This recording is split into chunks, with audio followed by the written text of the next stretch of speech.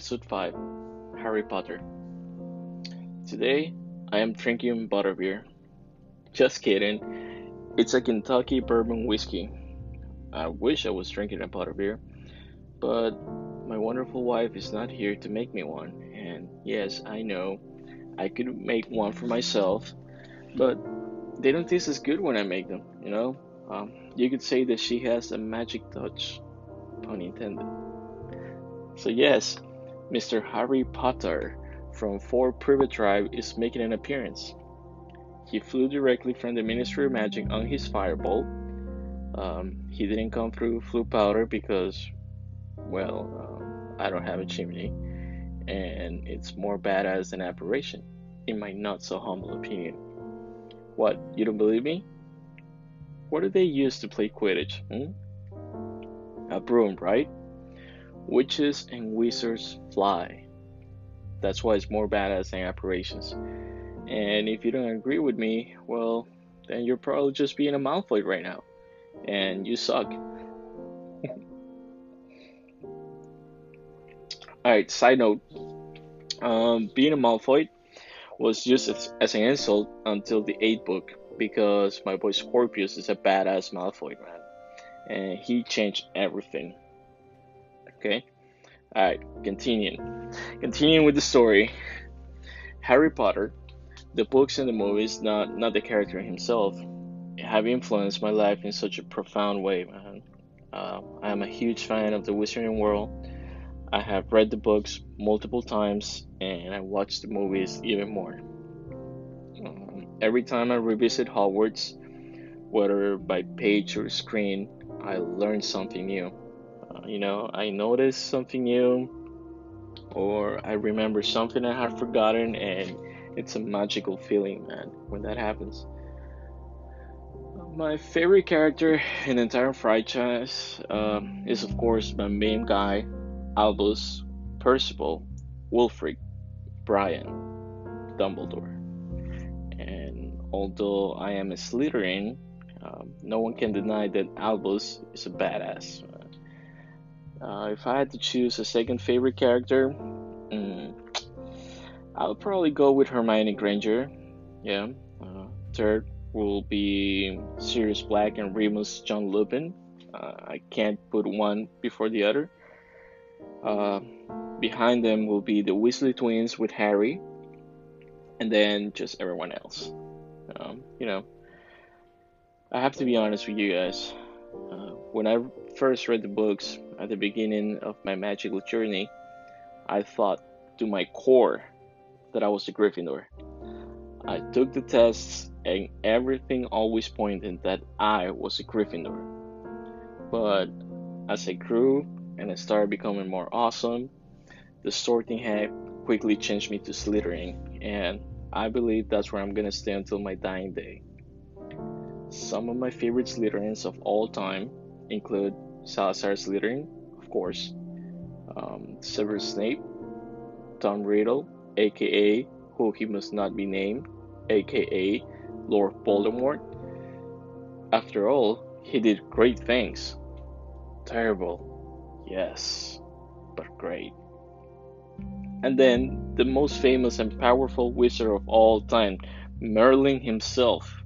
Yes, sir, he was a Slytherin.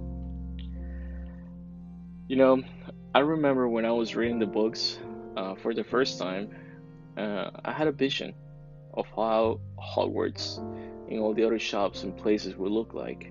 And then when the movies came out, it was almost a perfect match from what I had imagined.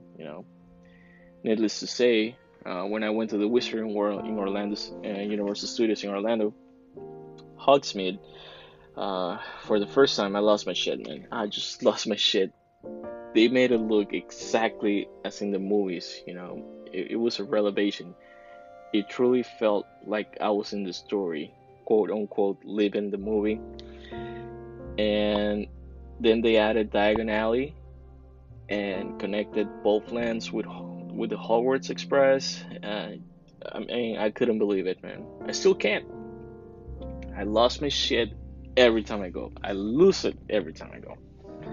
The rides, the shops, the shows, everything's magical there, man.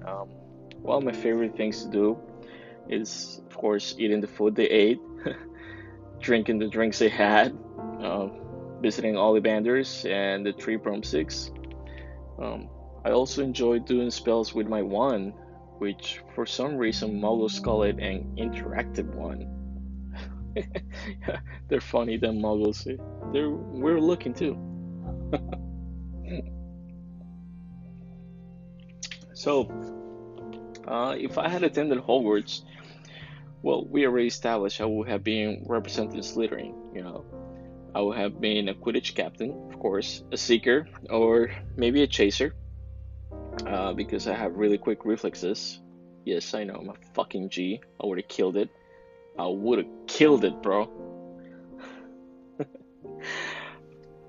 Oh yeah, I started playing the Wizards Unite game last year, I think. Yeah, I think it's been a little bit more than a year now, and I have to say, man, I'm very satisfied with it. If you don't know what's going on out there in the Wizarding world, there is this calamity going on right now, and it is up to us, the members of the Wizarding world, to stop it.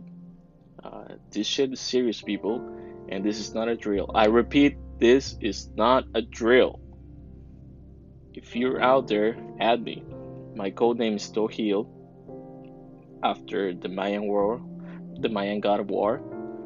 Remember I told you at the beginning of the podcast that I was a demigod? Well, if not, now you know. Add me and we can kick some ass, some calamity ass together, right? Harry Potter and his friends. Shit. For some reason, they made him sound like the Justice League or something.